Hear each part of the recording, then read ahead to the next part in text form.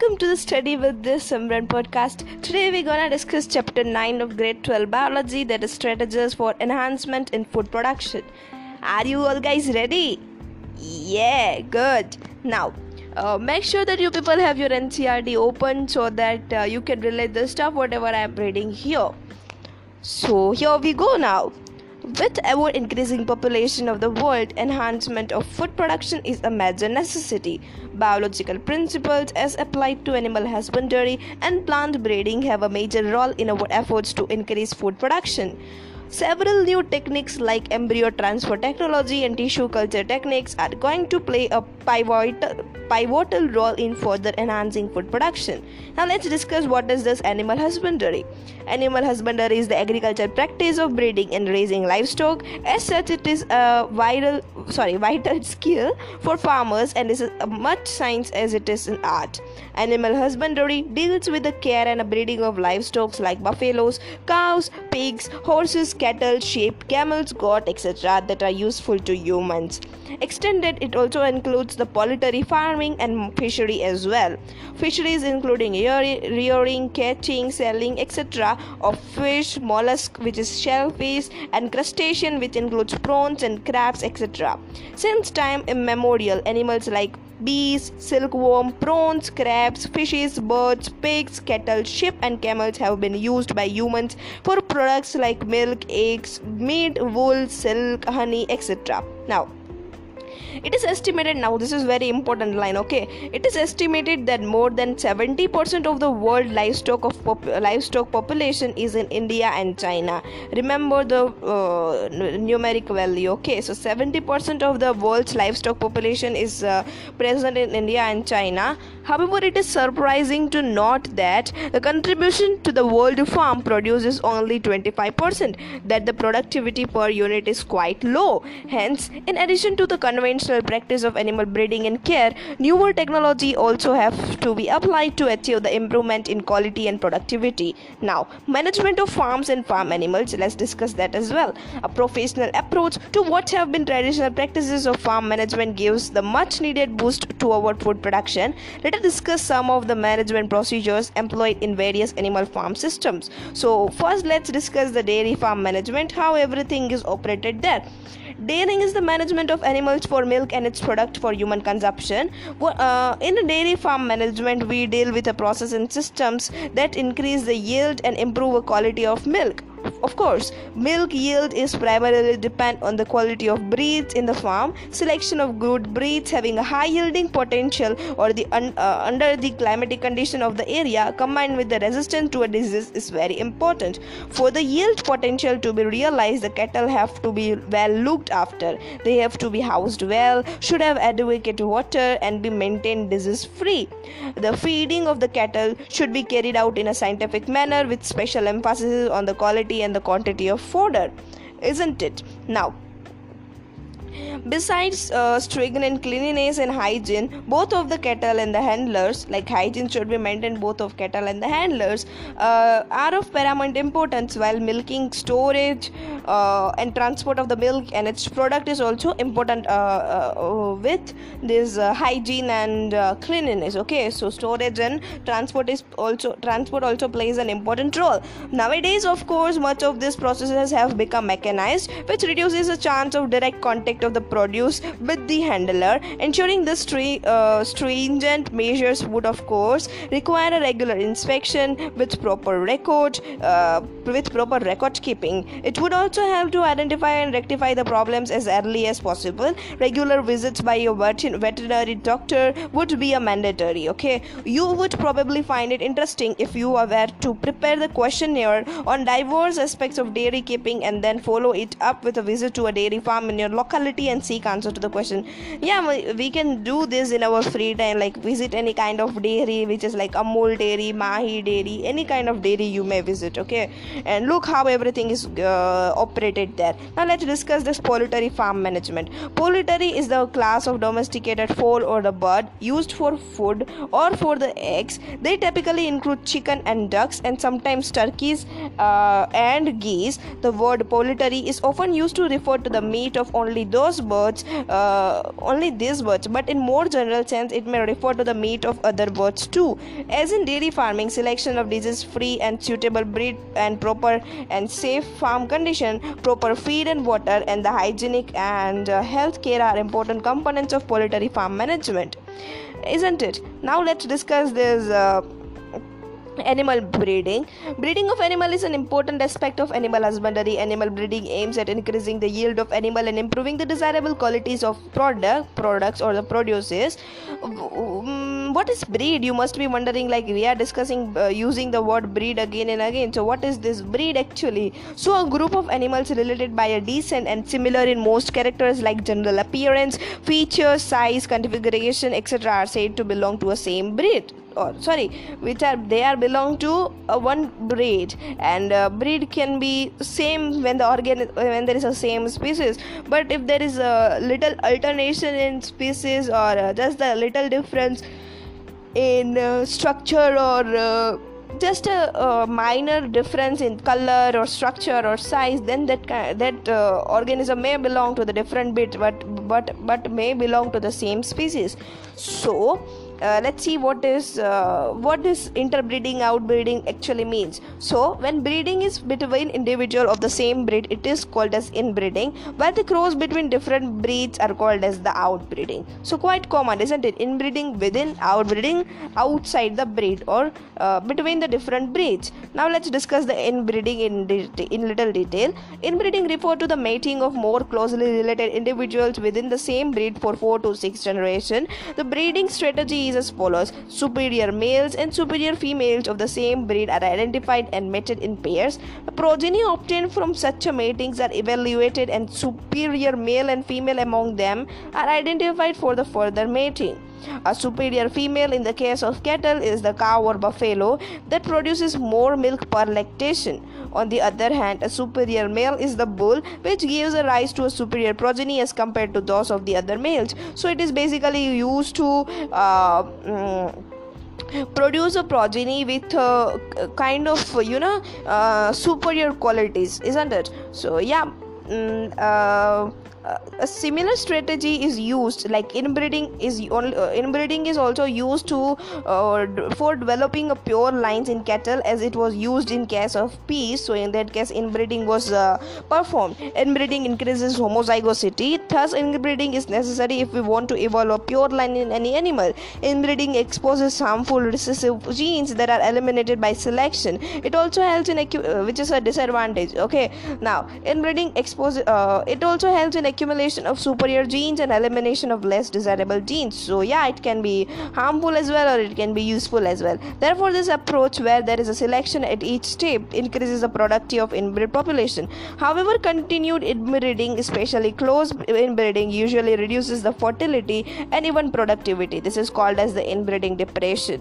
Whenever this becomes a problem, selected animals of the breeding population should be mated with the unrelated superior animal of the same breed. This usually helps restore fertility and yield as well. Now let's discuss what is this outbreeding. And inside this outbreeding, you will find these 3 subtopics, which are outcrossing, crossbreeding, and interspecific hybridization. So let's discuss them one by one. So outbreeding is now let's talk about it in general first. So what is outbreeding? Outbreeding is the breeding of the unrelated animals, which may be between individuals of the same breed but having no common ancestor for 4 to 6 generations, or which is known as outcrossing. Or it can be between the different breeds, which is crossbreeding, or it can be even between different species, which is interspecific hybridization. So outcrossing, it is a practice of mating of animals within the same breed, but they don't have any common ancestor for last 4 to 6 generations. The offspring of such a mating is known as an outcross. It is a based breeding method for animals that are below average in productivity in milk production, growth rate in beef, cattle, etc. A single outcross often helps to overcome the inbreeding depression. So yes, the solution for inbreeding depression is outcrossing. Now let's see what is this crossbreeding. In this method, superior males of one breed are mated with the superior females of another breed. So here a complete breed gets changed. Crossbreeding allows the desirable quantities of two different breeds to be combined. The progeny hybrid animals may themselves be used for commercial production. Alternatively, they may be subjected to some form of inbreeding and selection to develop a new stable breeds that may be superior to the existing breeds. Many new animal breeds have been developed by this approach. Hazardel is a new breed of a sheep developed in Punjab by crossing a Bikaneri ewes and a Merino rams. Now let's discuss this interspecific hybridization. So in this method, male and the female animals of two different related species are mated. In some cases, the progeny may combine desirable features of both the parents and may be of considerable economic value. Example, the mule. Now I hope you got the point. Like, it is very simple. Outbreeding is the general term given to all over these three processes, like outcrossing, crossbreeding, and interspecific hybridization. So now let's discuss this control breeding experiments which were performed just for experimental purpose. So they are carried out using artificial insemination. The semen is collected from the male that is chosen as a parent and injected into the reproductive tract of a selected female by the breeder. The semen may be used immediately, or it can be frozen and used at a later date as well. It can also be transported in the frozen form where the female is housed. In this way, desirable mating are carried. Artificial insemination, or AI, helps us overcome the several problems of normal mating as well. Like, if they belong to the different breed, or if they are having if they belong to this different species, then they want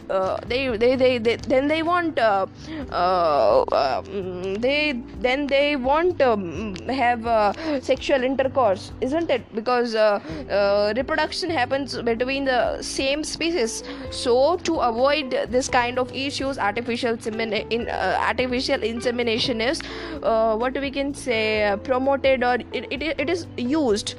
Often the success rate of crossing mature male and female animals is fairly low, even though the artificial insemination is carried out. To improve a chance of successful production of hybrids, other means are also used. Multiple ovulation embryo transfer technology, or the MOET, which is MOET, is one of the such program, and herd improvement.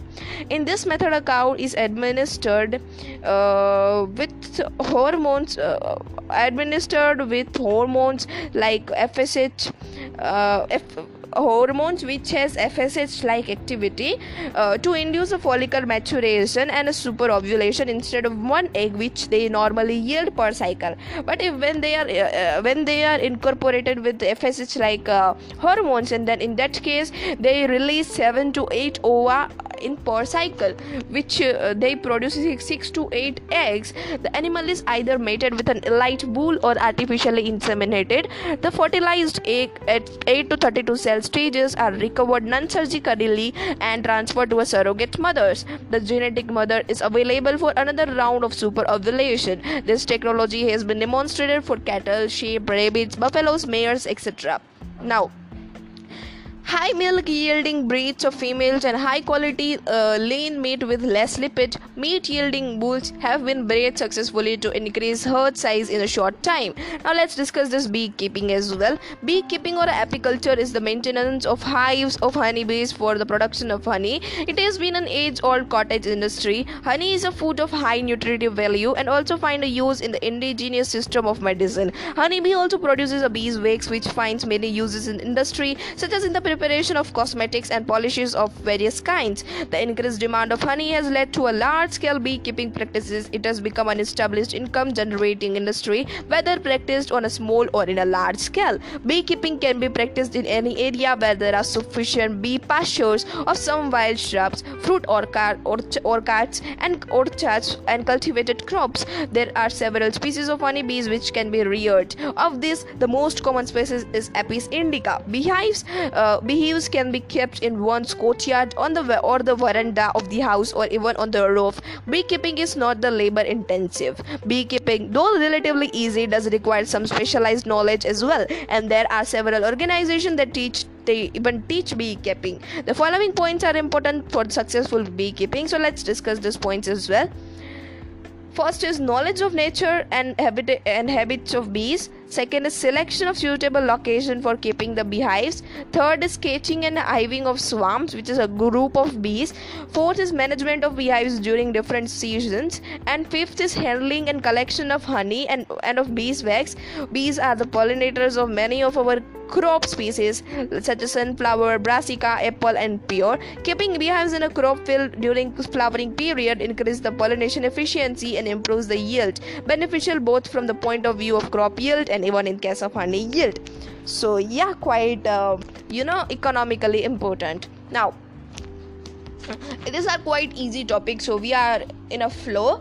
Now let's discuss the fisheries as well. Fishery is an industry devoted to the catching, processing, or selling of a fish, shellfish, or other aquatic animals. A large number of our population is dependent on fish and fish products and other aquatic animals such as prawn, crab, lobster, edible oyster, etc. for food. Some of the freshwater fishes which are very common include, now very important line, just keep these names in mind, like this always confuse me, like which is freshwater one and which is what we can say, this seawater bird. So yeah, freshwater one includes katla, rohu, and common carp. And some of the marine fishes that are eaten include hilsa, sardines, mackerel, and pomfrets. Now I don't think I will get confused because katla, rohu, and carp are the common ones found in a freshwater. Then hilsa, then hilsa, sardines, mackerel, and pomfrets are marine ones. So keep this thing in mind. Now fisheries has an important place in Indian economy. It provides income and employment to millions of fishermen and farmers, particularly in the coastal states. For many, it is the only source of their livelihood. In order to meet the increasing demands on fisheries, different techniques have been employed to increase its production. For example, through aquaculture and pisciculture, we have been able to increase the production of aquatic plants and animals, both freshwater and marine. Now you must be wondering, like, what is the difference between aquaculture and pisciculture? So the difference is aquaculture includes the rearing of both plants and animals, or every goddamn organism belonging to ocean or water, okay? And the pisciculture includes the culture only of particular fishes, like it only includes fishes, okay, not any other species. So this aquaculture and pisciculture has led to the development and flourish. They had even flourished the fishery industry, and it has brought a lot of income to the farmers in a particular and the country in general. We now talk about the blue revolution as being implemented among the same lines as the green revolution, okay? So now it's time to discuss plant breeding as well. We are at the second part of this chapter, and we will discuss this plant breeding in the next segment. Keep studying, okay, people.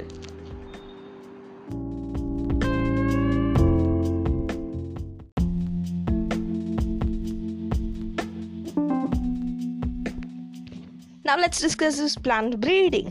Traditional farming can only yield a limited biomass as a food for humans and animals. Better management practices and increase in acreage can increase yield, but only to a limited extent. Plant breeding as a technology has helped increasing yield to a very large extent. WHO in India, sorry, it's not WHO. See, okay, jokes apart. Who in India has not heard of Green Revolution, which was responsible for our country to not merely meet the national requirement in food production, but also helped us even to export it. So yeah, Green Revolution has played a very important role in Indian history. Green Revolution was dependent to a large extent on plant breeding techniques for development of high yielding and disease resistant varieties in wheat, rice, maize, or the staple food items. Okay, now what actually is this plant breeding? So plant breeding is the purposeful manipulation of plant species in order to create a desired plant types that are better suited for cultivation, give better yields, and are disease resistant. Conventional plant breeding has been practiced for thousands of years since the beginning of human civilization. Recorded evidence of plant breeding dates back to 9,000 to 11,000 years ago. Many present-day crops are the result of domestication in ancient times. Today, all our major food crops are derived from the domesticated varieties. Classical plant breeding involves, now important, classical plant breeding involves crossing or hybridization of pure lines followed by artificial selection to produce plants with desirable traits of higher yield, nutrition, and resistance to disease. With advancement in genetics, molecular biology, and tissue culture, plant breeding is now increasingly being carried out by using molecular genetic tools. If we were to list the traits or characters that breeders have tried to incorporate into crop plants, the first we would list would be increased crop yield and improved quality. Of course, increased tolerance to environmental stresses, salinity, extreme temperatures, drought, resistant to pathogens, viruses, fungi, and bacteria, and increased tolerance to insect pests would be on our list too. Now, plant breeding programs are carried out in a systematic way worldwide in government institutions and commercial companies. The main steps in breeding a new genetic variety of a crop are as follows.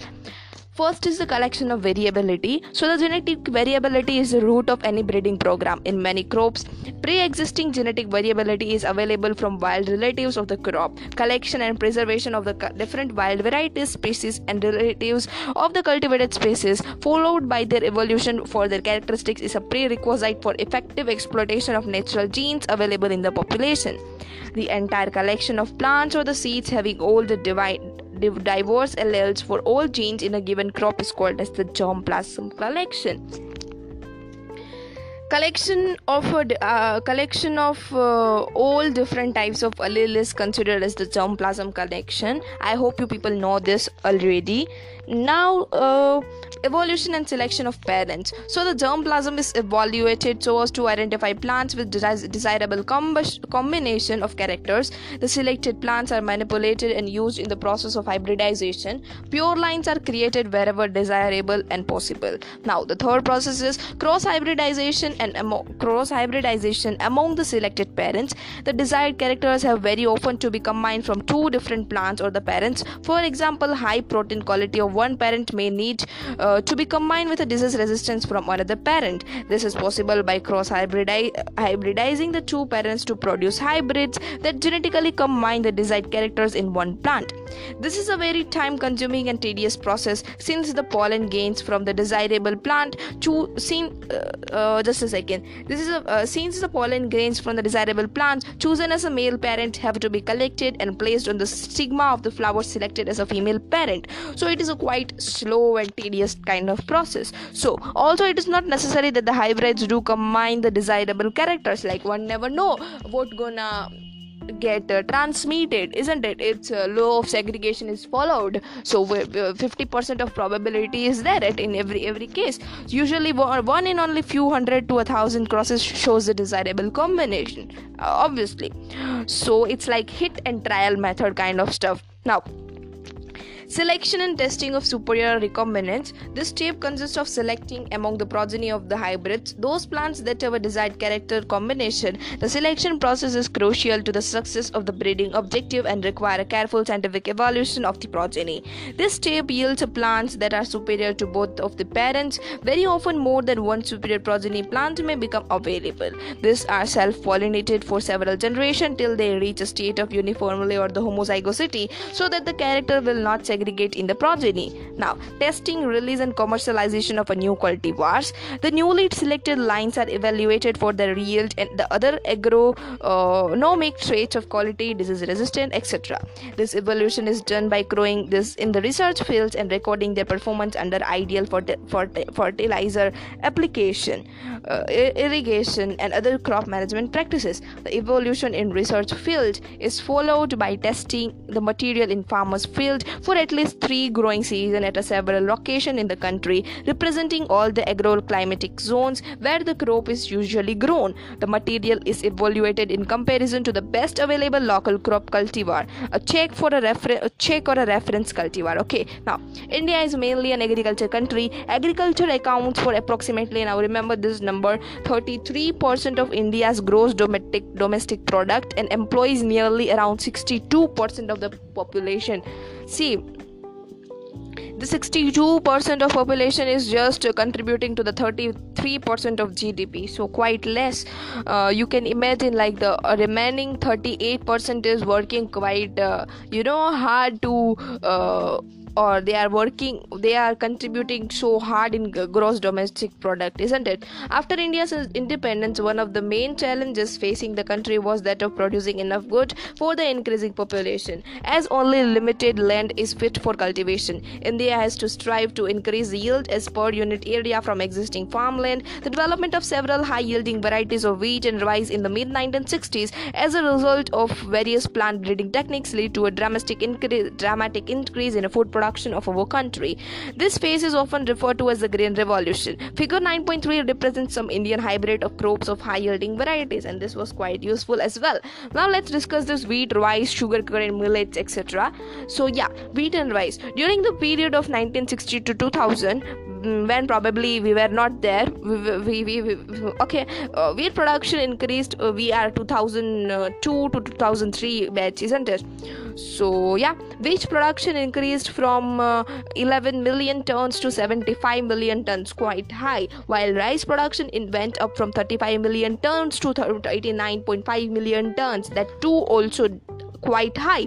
This was due to the development of a semi-dwarf varieties of wheat and rice. Nobel laureate Norman E. Borlaug, remember the names, at International Center for Wheat and Maize Improvement in Mexico, developed a semi-dwarf wheat. In the year 1963, several varieties such as, now remember the names of variety as well, Sonalika, Kalyansona, which are high yielding and disease resistant, were introduced all over the wheat growing belts of India.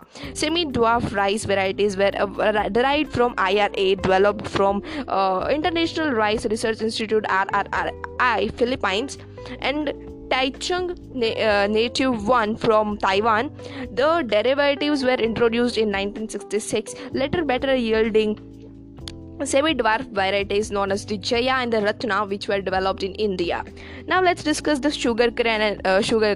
So the scientific name of sugarcane is Saccharum barbarii, which was originally grown in North India but had poor sugar content and yield. Tropical canes grown in South India, Saccharum officinarum, has a thicker stems and has a high sugar content but did not grow well in North India. So these two species were successfully crossed to get a sugarcane varieties combining the desirable qualities of high yield, thick stem, high sugar, and ability to grow in the sugarcane areas of North India as well. So the desired traits were mixed up, and the new progeny was formed to get the better yields. Now let's discuss the millets as well. Now remember the name of different varieties of wheat and rice. Variety of wheat include this Kalyansona and Sonalika, and the variety of rice include Jaya, Ratna, and one more was there. These two are only there. Okay.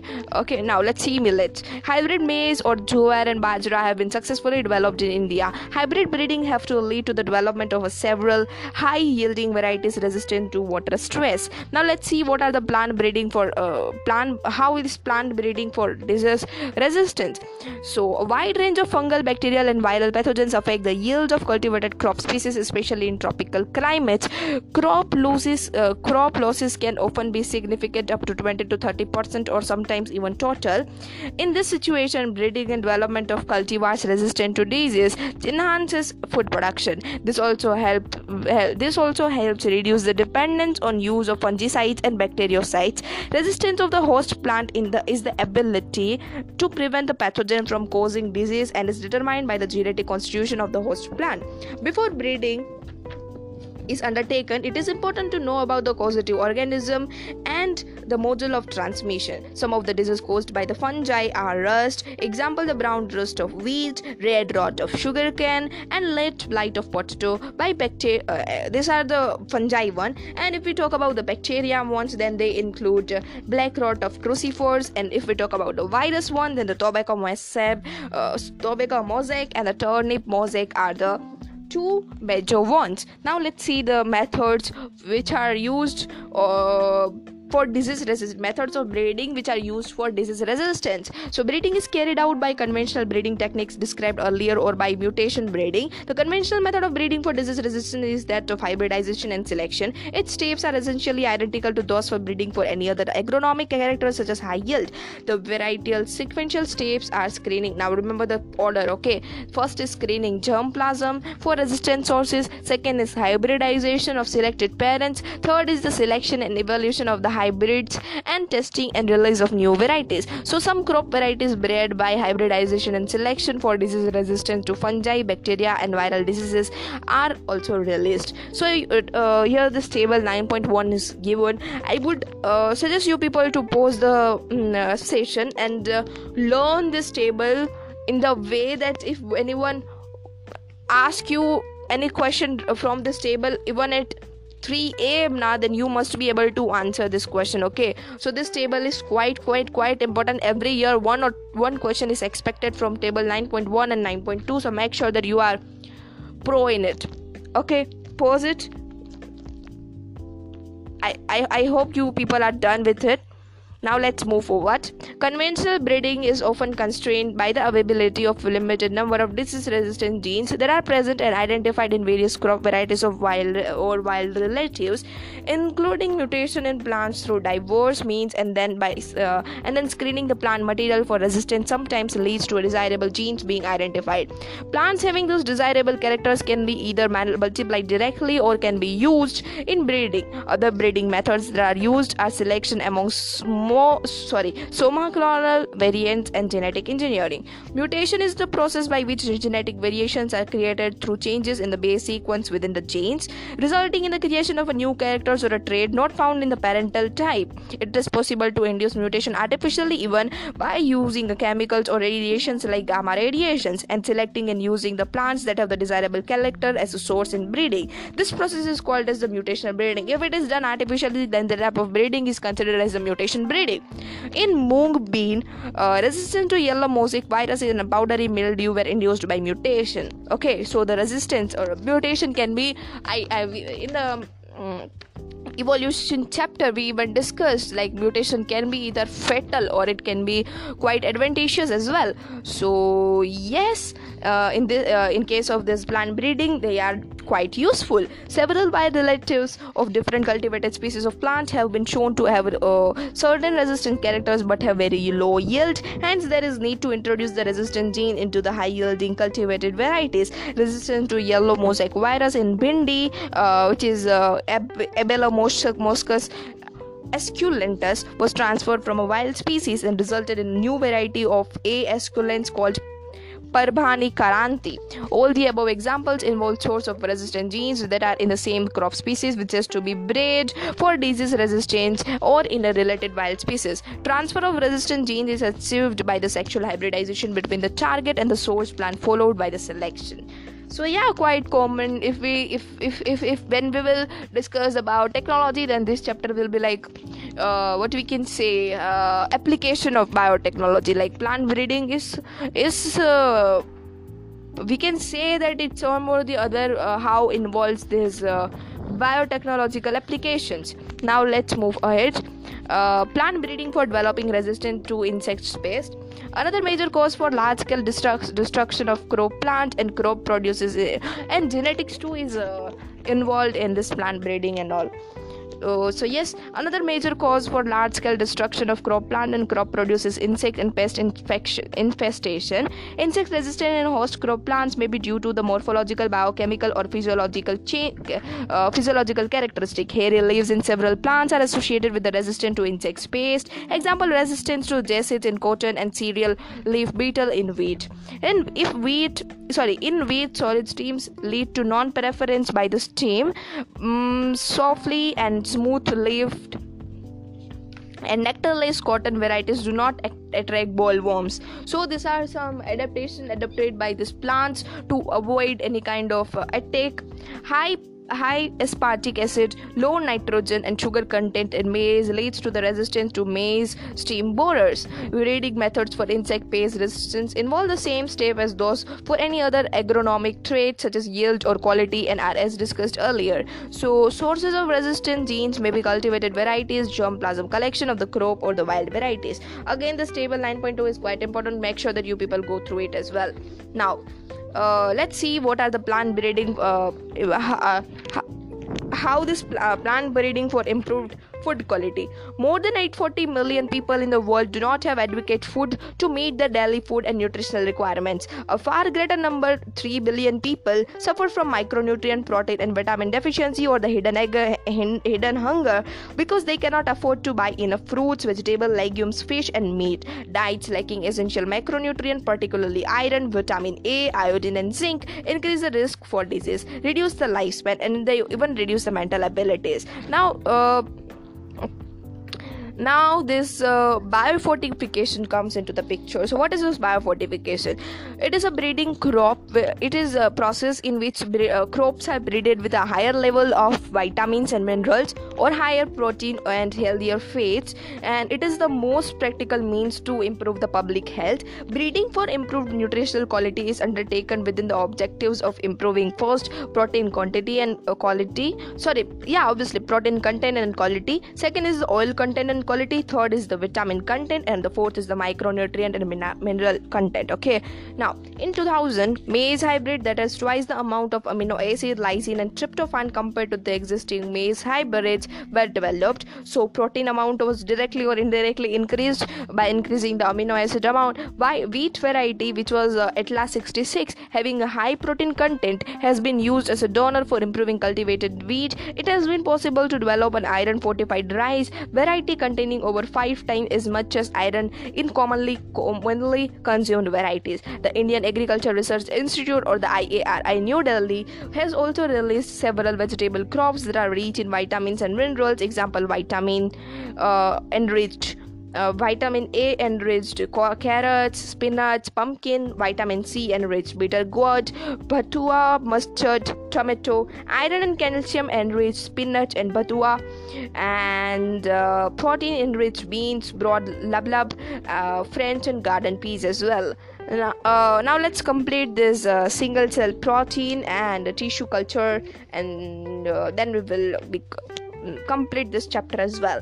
So conventional agriculture production of cereals, pulses, vegetables, fruits, etc. may not be able to meet the demand of food at the rate at which humans and animal population is increasing. The shift from grain to meat diets also creates more demand for cereals, as it takes around 3 to 10 kg of grain to produce 1 kg of meat by animal farming. More than 25% of human population is suffering from hunger and malnutrition. One of the alternate source of protein for animal and human being is a single cell protein. So let's see how the single cell protein works. So microbes are being grown on an industrial scale as a source of good protein. Blue-green algae like spirulina can be grown easily on materials like wastewater from potato processing plants containing starch, straw, molasses, animal manure and even sewage to produce a large quantities, and can serve as a food rich in protein, minerals, fats, carbohydrate and vitamins. Incidentally, such utilization also reduces the environmental pollution as well. So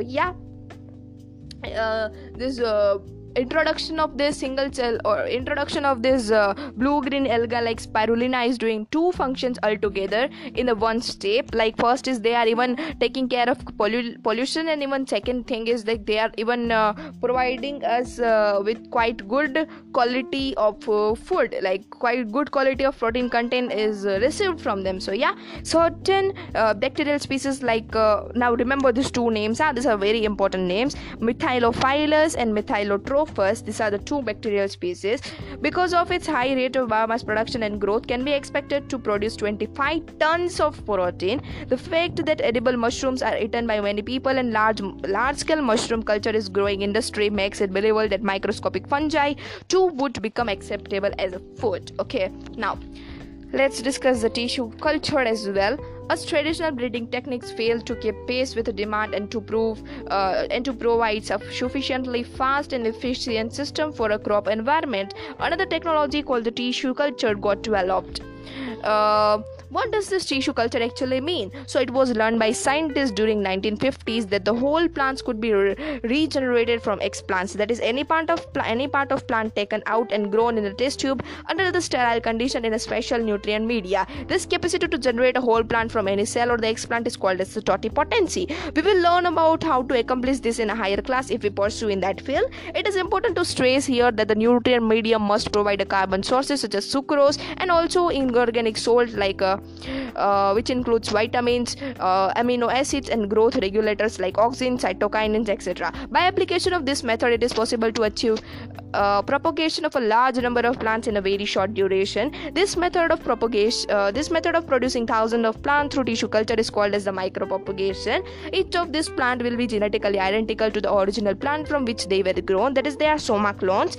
Many important food plants like tomato, banana, apple, etc. have been produced on a commercial scale using this method. Now, another important application of this method is the recovery of healthy plants from the diseased plant. Even if the plant is infected with a virus, the meristeme or the apical and the axillary section is actually free of virus, so that part is used to get the full new plant again. Hence, one can remove the meristeme and grow it in vitro to obtain a virus-free plant. Scientists have succeeded in culturing meristeme of banana, sugarcane, potato, etc. Scientists have even isolated single cells from plants, and after digesting their cell walls have been able to isolate naked protoplast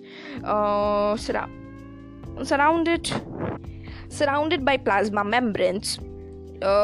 Isolated protoplasts from two different varieties of plants, each having a desirable character, can be fused to get a hybrid protoplast, which can be further grown to form a new plant. These hybrids are called as the somatic hybrids, while the process is called as the somatic hybridization. Imagine a situation when a protoplast of tomato is fused with that of potato, and they are grown to form a new hybrid plant, combining tomato and potato characteristics. Well, this has been achieved, resulting in formation of pomato. Unfortunately, this plant did not have all the desired combination of characteristics for its commercial utilization. It's like just for this experiment done. It seems like this experiment was done just for fun, pomato. Now let's discuss the summary as well. Animal husbandry is a practice of taking care and breeding domestic animals by applying scientific principles. They avoid increasing demand of food from animals and animal products, both in terms of quality and quantity, has been met by good animal husbandry practices. These practices include, first, the management of farm and farm animals. Second is the animal breeding.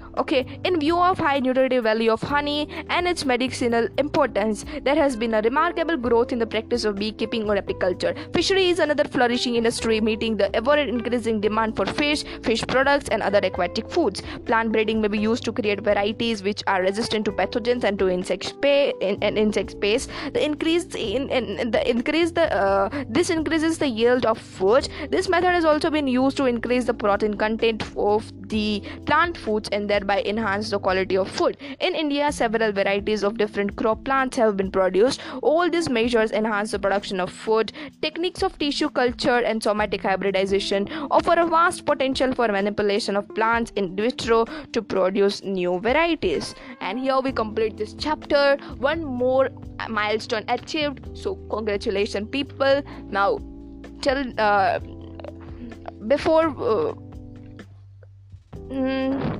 we are done with this chapter completely, and we will meet soon with the next chapter, microbes in human welfare.